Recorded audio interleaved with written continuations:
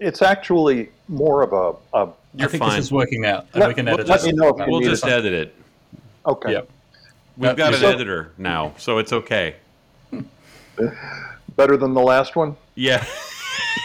Yeah, for sure.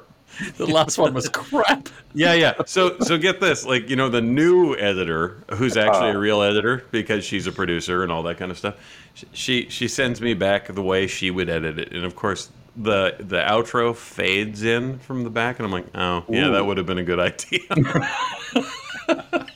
Just crash it on their head, so that's all right. Yeah.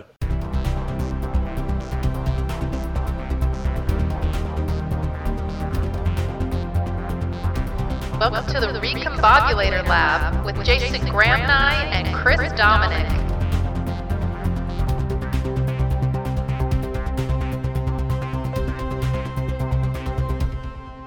Hi, Jason. How are you? Hi. How are you, Christopher? Hi. I'm doing great. Good. Jason, guess who we've got? We've got our friend of the lab, Doug Keene. We love the friend of the lab. Didn't we have music for friend of the lab? Friend of the lab. But okay. So I decided not to do the music for the friend of the lab this season because I thought the music made sense last year when we were in the pandemic and we needed every little bit of entertainment we could get. And this year it just seemed corny. I don't know. That's just okay. Me. Listeners, if you differ, just shoot me on the socials. We'll figure it out. But here's the thing: for those of you who didn't hear the two episodes in season 1 with Doug Keene. Doug Keene is a retired clinical psychologist and epic trial consultant who is retired now and happily retired. And by the way, I'm just going to throw this out to get this started. Jason, you know how you and I have our little story about how we got to get together in Santa Barbara? Yep. In person after the pandemic. Well, Doug and I got to catch up in Denver after the pandemic because hundreds of his colleagues who are trial consultants in the United States of America got together to give him the Lifetime Achievement Award. Doug Keene is a Hall of Famer. Congratulations. That's incredible. It was a great experience. It was the most flattering thing I could have imagined. That's amazing. So we're in the presence of royalty, Chris. Don't blow it, okay? Yeah, I know. I'm worried I'm going to not be able to goof as much because, it's now like Sir Doug. I think it'll take more than that to stop you. So true. We've had 2 different episodes with Doug. In the first one, we asked him, why the heck do people believe in conspiracy theories? And in the second one, we asked him how the heck we're going to come back from this crazy pandemic. And now what we want to do, and we can talk about anything, but the big crazy thing that we want to talk about is because it seems like there's a bunch of people that actually seem to be happy when democratic things go away, which is a little bit of a mind blower. Doug, how would you define authoritarianism and what the heck is it? And let's just get started with this. So authoritarianism is basically a process, an exchange, where there is essentially a strong leader and a subject, if you will, that is going to be expected to comply with the instructions or guidance of the strong leader. And, I think we ought to start not with the fall of democracy, which is kind of the really scary part of this, and talk about what it is that people are seeking when they opt for authoritarian choices.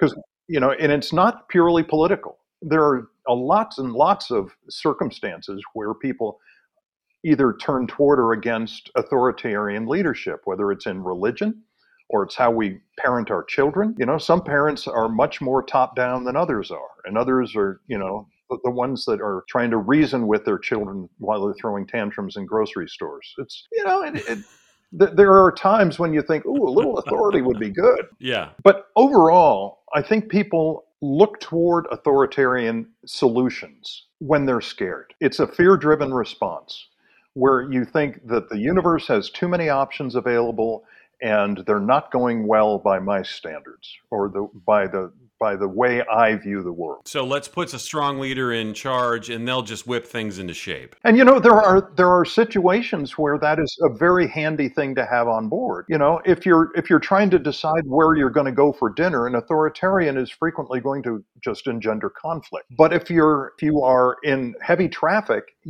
somebody's going to have to decide when to hit the brakes. So there are situations where it's really important that a situation is dealt with really strong authority. I mean, life presents us with those choices all the time. And it's sometimes a situation of, is this one of those situations, or is this just my knee-jerk response to everything? Well, here's a statistic that might put some flavor on this. In the polls where they ask people some of these questions that are basically authoritarianism predictors, if you will. This is something that's really common in psychology. You can describe the process more, but they find that roughly 40% of Americans tend to favor authority, obedience, and uniformity over freedom, independence, and diversity. And so, yeah, you're right. That's not necessarily a political thing. Culturally, it's interesting because my mind went to Japan for some reason, and I thought, gosh, if it's 40% in the US, is Japan culturally more inclined to kind of follow the leader in a way? I don't know. Because it's a monoculture. It's a very groupthink place. They've got no natural resources, tiny island. They've all got to conform to kind of get through the day. I don't know. Jason, you're going to have to define monoculture. You're going to have to define monoculture. You can't just throw out monoculture Really? and expect to solve. Yes, come on. Okay. I mean, mono means one. Culture means culture. You nailed it, Chris. Oh my gosh. Are you some sort of communications major? Japan is one of the few countries on Earth, 120 million people, where immigration doesn't really happen. You could move there and marry a fabulous Japanese person, and you will never get a Japanese passport. So a monoculture is one where there's one homogenous race, actually, and it's the Japanese race. So that's that. I was just, for some reason, my mind went there because I was like, gosh, 40% is really high for America, which is one of the great multicultural experiments ever. Well, I got worse news for you than that. I think 40% is a low estimate. What? Really? You can't talk about this without talking about a guy named Stanley Milgram. Have you guys heard of Stanley Milgram? Yes! This is the best! He conducted research in the 60s on the relationship between, on the concept of obedience to authority figures. And the research he did was absolutely earth-shaking. And it was also so disturbing that, that he would never be allowed to repeat the research under APA guidelines anymore because it was so traumatic for the participants. And what he did, this was an amazing, very clever study. He actually repeated it in slightly different ways a bunch of times. But what he basically did was he had a setup where the person conducting the experiment is just this sort of official-looking person with a lab coat on. And the subject comes in, and what they're told is that they are functioning as a teacher in this paired word association game, just an arbitrary sort of psychology stimulus response kind of a thing. And if the person who is actually the subject of this paired word research, that person is actually in another room. And the experimental subject, who is called the teacher, can't see the other person, but they're aware that they're in an adjacent room immediately next door. So when the word pair is offered and the person is asked to respond, if they respond incorrectly, they don't lose points.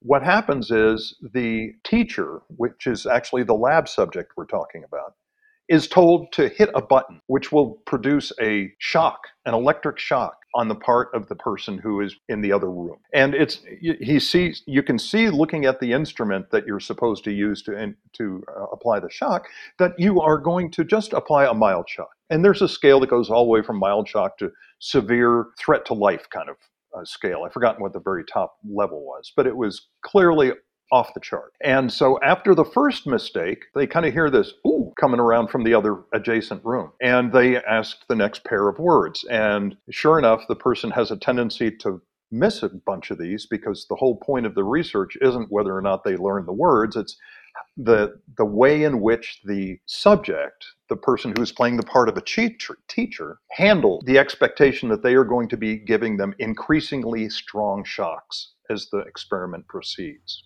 Mm. And it goes all the way up. It starts out at 15 volts, and the chart on the instrument goes all the way up to 450, where it basically says you're going to kill somebody if you do this. Mm-hmm. And after each error, when they increased it by one position on the dial, hit the button, the person who is being shocked is yelling louder and louder. until finally, when they get to 300 volts on this phony dial, the person who is answering the questions stops talking. There is not a sound from the other room.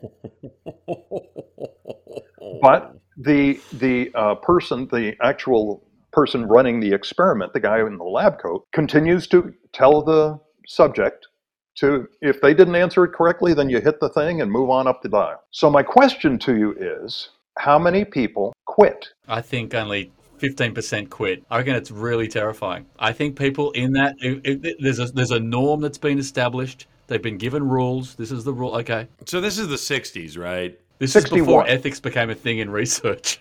Yeah, right. Well, I'm just thinking the 60s was a time where like people, which this is like before a really tumultuous time in American history. So maybe it is maybe people are much more comfortable with authority, and maybe it is a little. I'm going to go with a quarter of the people quit. They did several iterations of this research, but overall, I think it's safe to say that 2/3 of the subjects were willing to continue shocking them after they stopped responding. Wow. It was horrifying to Milgram, who had expected 3 or 4%, somewhere in that range. 3 or 4%. That is an exploded hypothesis. That is just wow. Wildly wrong. But what's interesting is that this research was conducted 3 weeks after the trial, the war crimes trial of Adolf Eichmann had begun. So this whole thing about defenses of I was just following orders and so on and so forth, which is frequently the response to people who are being criticized for heinous authoritarian acts. One of the fallback positions is, look, I've been trained to follow orders, and I was given orders, and I just followed them. And why are you upset with me? I just did what I was supposed to do. I'm a soldier. Yeah. And, when you think about it, I'm not trying to stand up for authoritarianism, but when you think about it, there are a lot of elements in our society that are really expected to be highly authoritarian. And people want that around. They want soldiers, they want police, they want teachers, they want people who represent some degree of authority. They used to want the government. And I think one of the things that has happened in the last 20 or 30 years, at least in the United States, is that there has been a very unceasing criticism of all of the government institutions that used to make people feel secure. So now when they feel fear about some threat, they don't know who it is they're supposed to turn to. And what they don't want is an ambiguous response. They don't want somebody saying, we're looking into this. Or no, what they want is an identified culprit or an identified agitator, an identified source of the problem that they can point to and somehow get rid of. And so uncertainty is a real big enemy of these folks. Before we dig deeper into that, Jason, are you telling me that if I go to Japan and I marry somebody that I don't get to be Japanese? Yeah, you don't get a passport. It's pretty problematic. Wow. You're not Japanese. And the interesting thing is it's got massive ramifications. So there are 120 million people in Japan today. There'll be 80 million people in Japan in about 70 years' time. Because they have no immigration into the country, their birth rates are plummeting, marriage rates are plummeting. So it's a really fascinating thing. Now, that might seem dramatic, but every country's on that train. It's just that Japan's at the bleeding edge of it. Wow. Yeah. That's it really could be interesting. Another episode. So, okay, I know, and I'll go a little bit further and then we'll get back. What about like, let's say we have a couple of kids. Are they Japanese? This is super complicated. Yeah, they are Japanese. No, that's less complicated. They do get Japanese passports and citizenship and all of that stuff. All right. But it's it's a very interesting situation. Okay, we'll pick that up another day. So here's the thing. I get that it all spurs from a feeling of safety and wanting and being maybe scared and wanting to know that there is a certain response, but there's sort of I'm curious about what psychology thinks about the nature versus nurture perspective on this, because some people talk about it when you read certain kinds of psychological literature. They'll say sometimes authoritarianism is created by some sort of life event or something like that. Like your personality becomes more that way because of something you experience. But if you read other literature like Jonathan Haidt's work on human values, which I find to be just incredibly impressive, he pretty much discusses this as like there's always some component of history of people that will be like they will value loyalty more. You know, that kind of thing. They will have values that are predispose them to be more that way. So how do you unpack that? Well, I don't see that as being a distinction.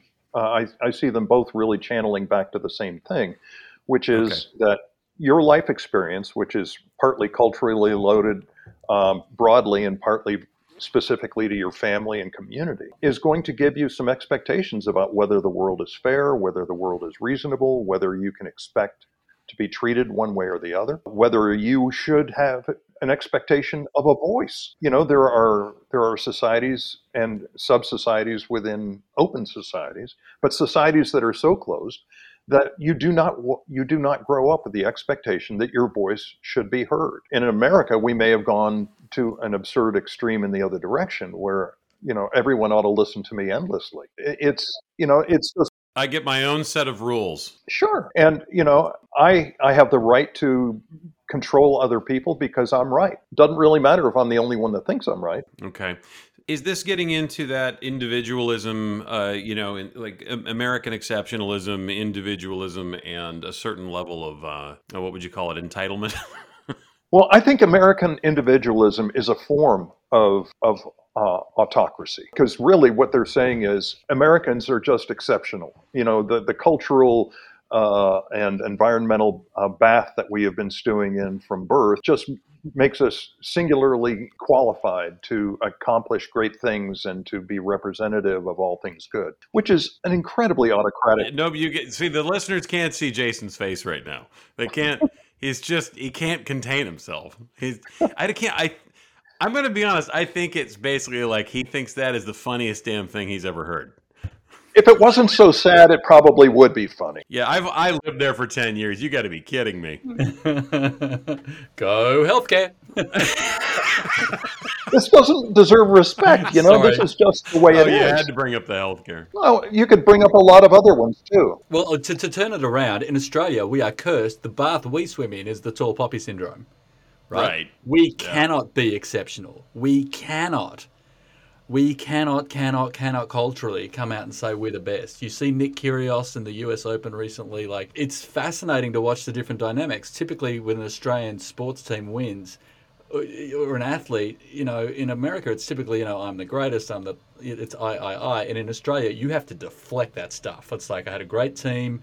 The opposition was very, very strong, but we just got over the line. And if you do the whole I am the best, you are going to die a terrible death. And what's interesting is that the tall poppy syndrome is a concept, big in Australia. And in Japan, I keep going back to Japan, is derokugi wa utaeru, which is the nail that sticks out gets hammered down. And it's the same thing. In Japan, you cannot. The tall poppy syndrome is there, except it's a nail that gets smashed down. That's more violent. It really is. It is. Which is interesting, because you'd think the Australian version might be more violent, considering that guy you were talking about just like smashed a bunch of rackets during his. That's right. He lost his mind. That's not a good look. It is terrible. As Australians, we're so tied up with him because it's like were people doing this? We want him to be fantastic. It's so interesting. You want your heroes to reflect the culture of the country, right? And it's like, oh, he's a bit brash, Oh, that's not very nice. We want to love Nick Kyrgios, but it's really hard. All right, so I'm really impressed with the fact that you covered this part about authoritarianism, which is like, let's not just tar and feather this with one big brush, right? There's a certain need for these things, right? I get the idea around the institutions and all that, but if you think about it, you were talking about the police and the government and all this.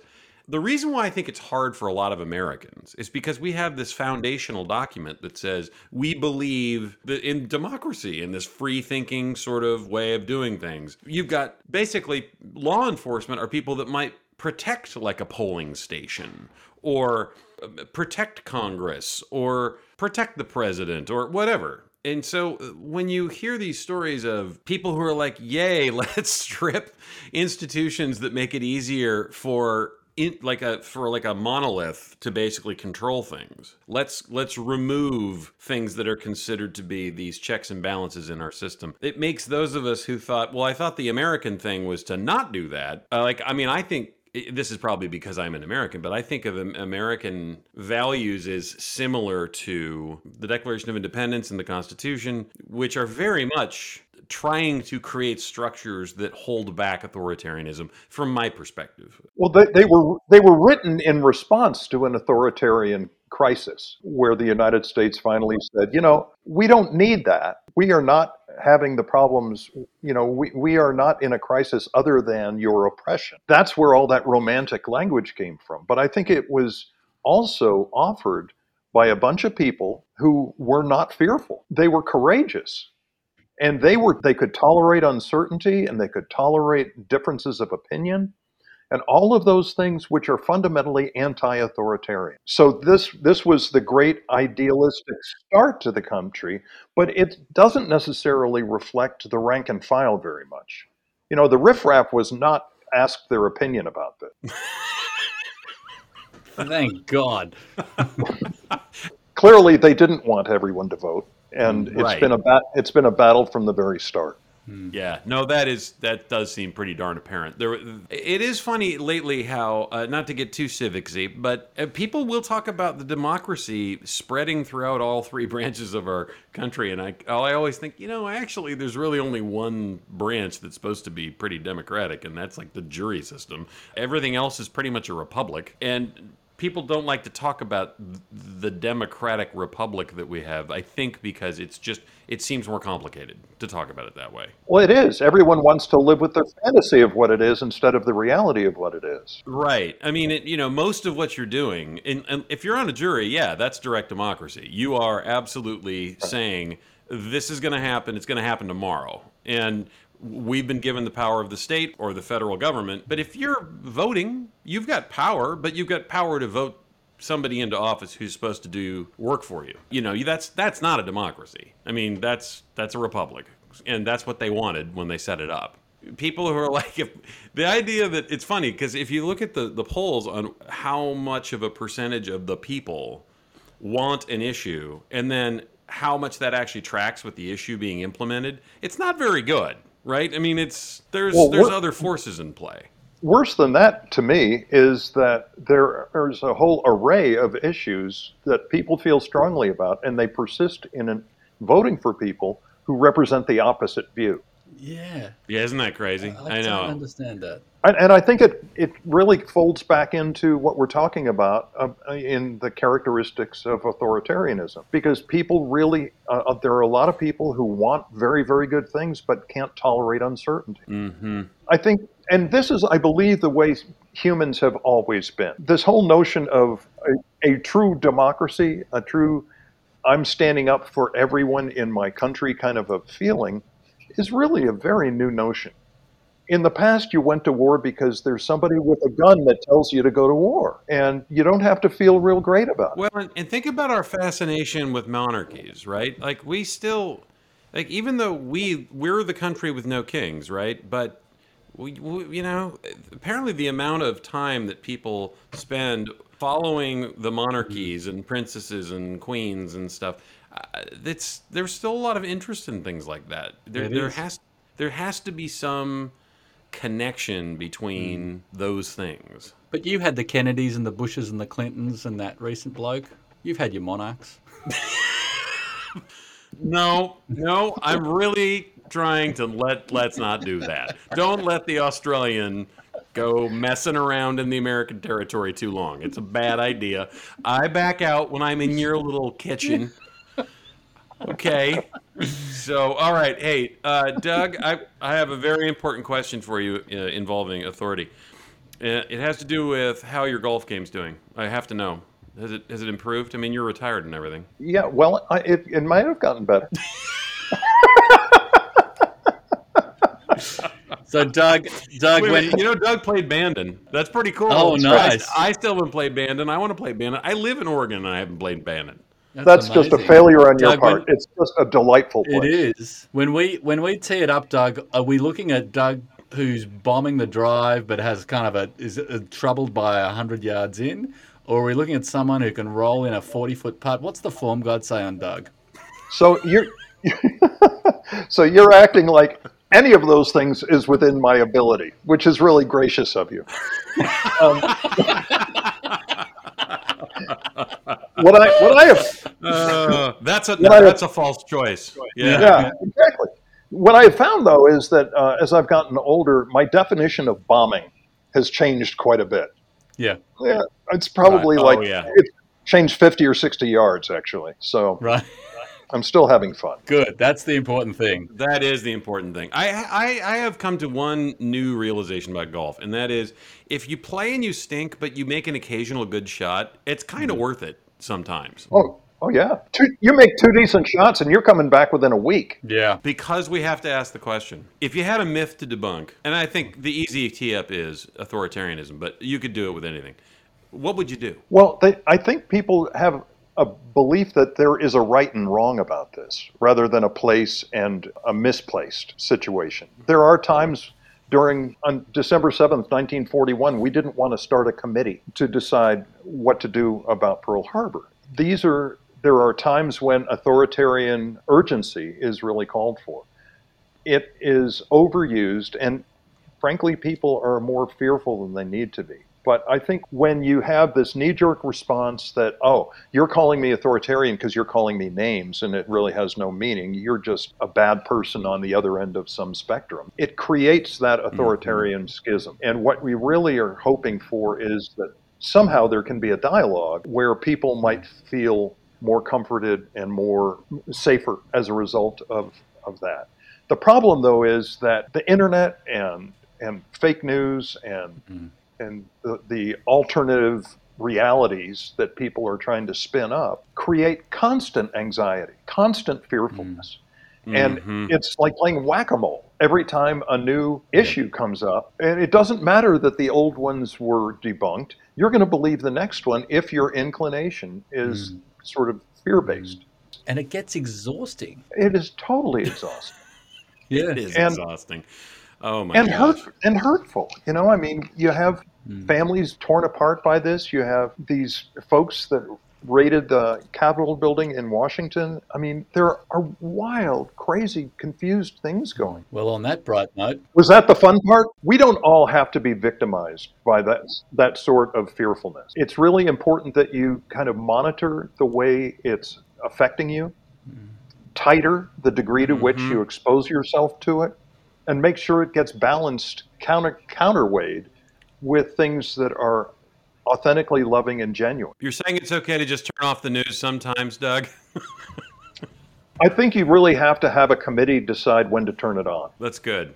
Oh, you know what? I love it when you get prescriptive. I really do.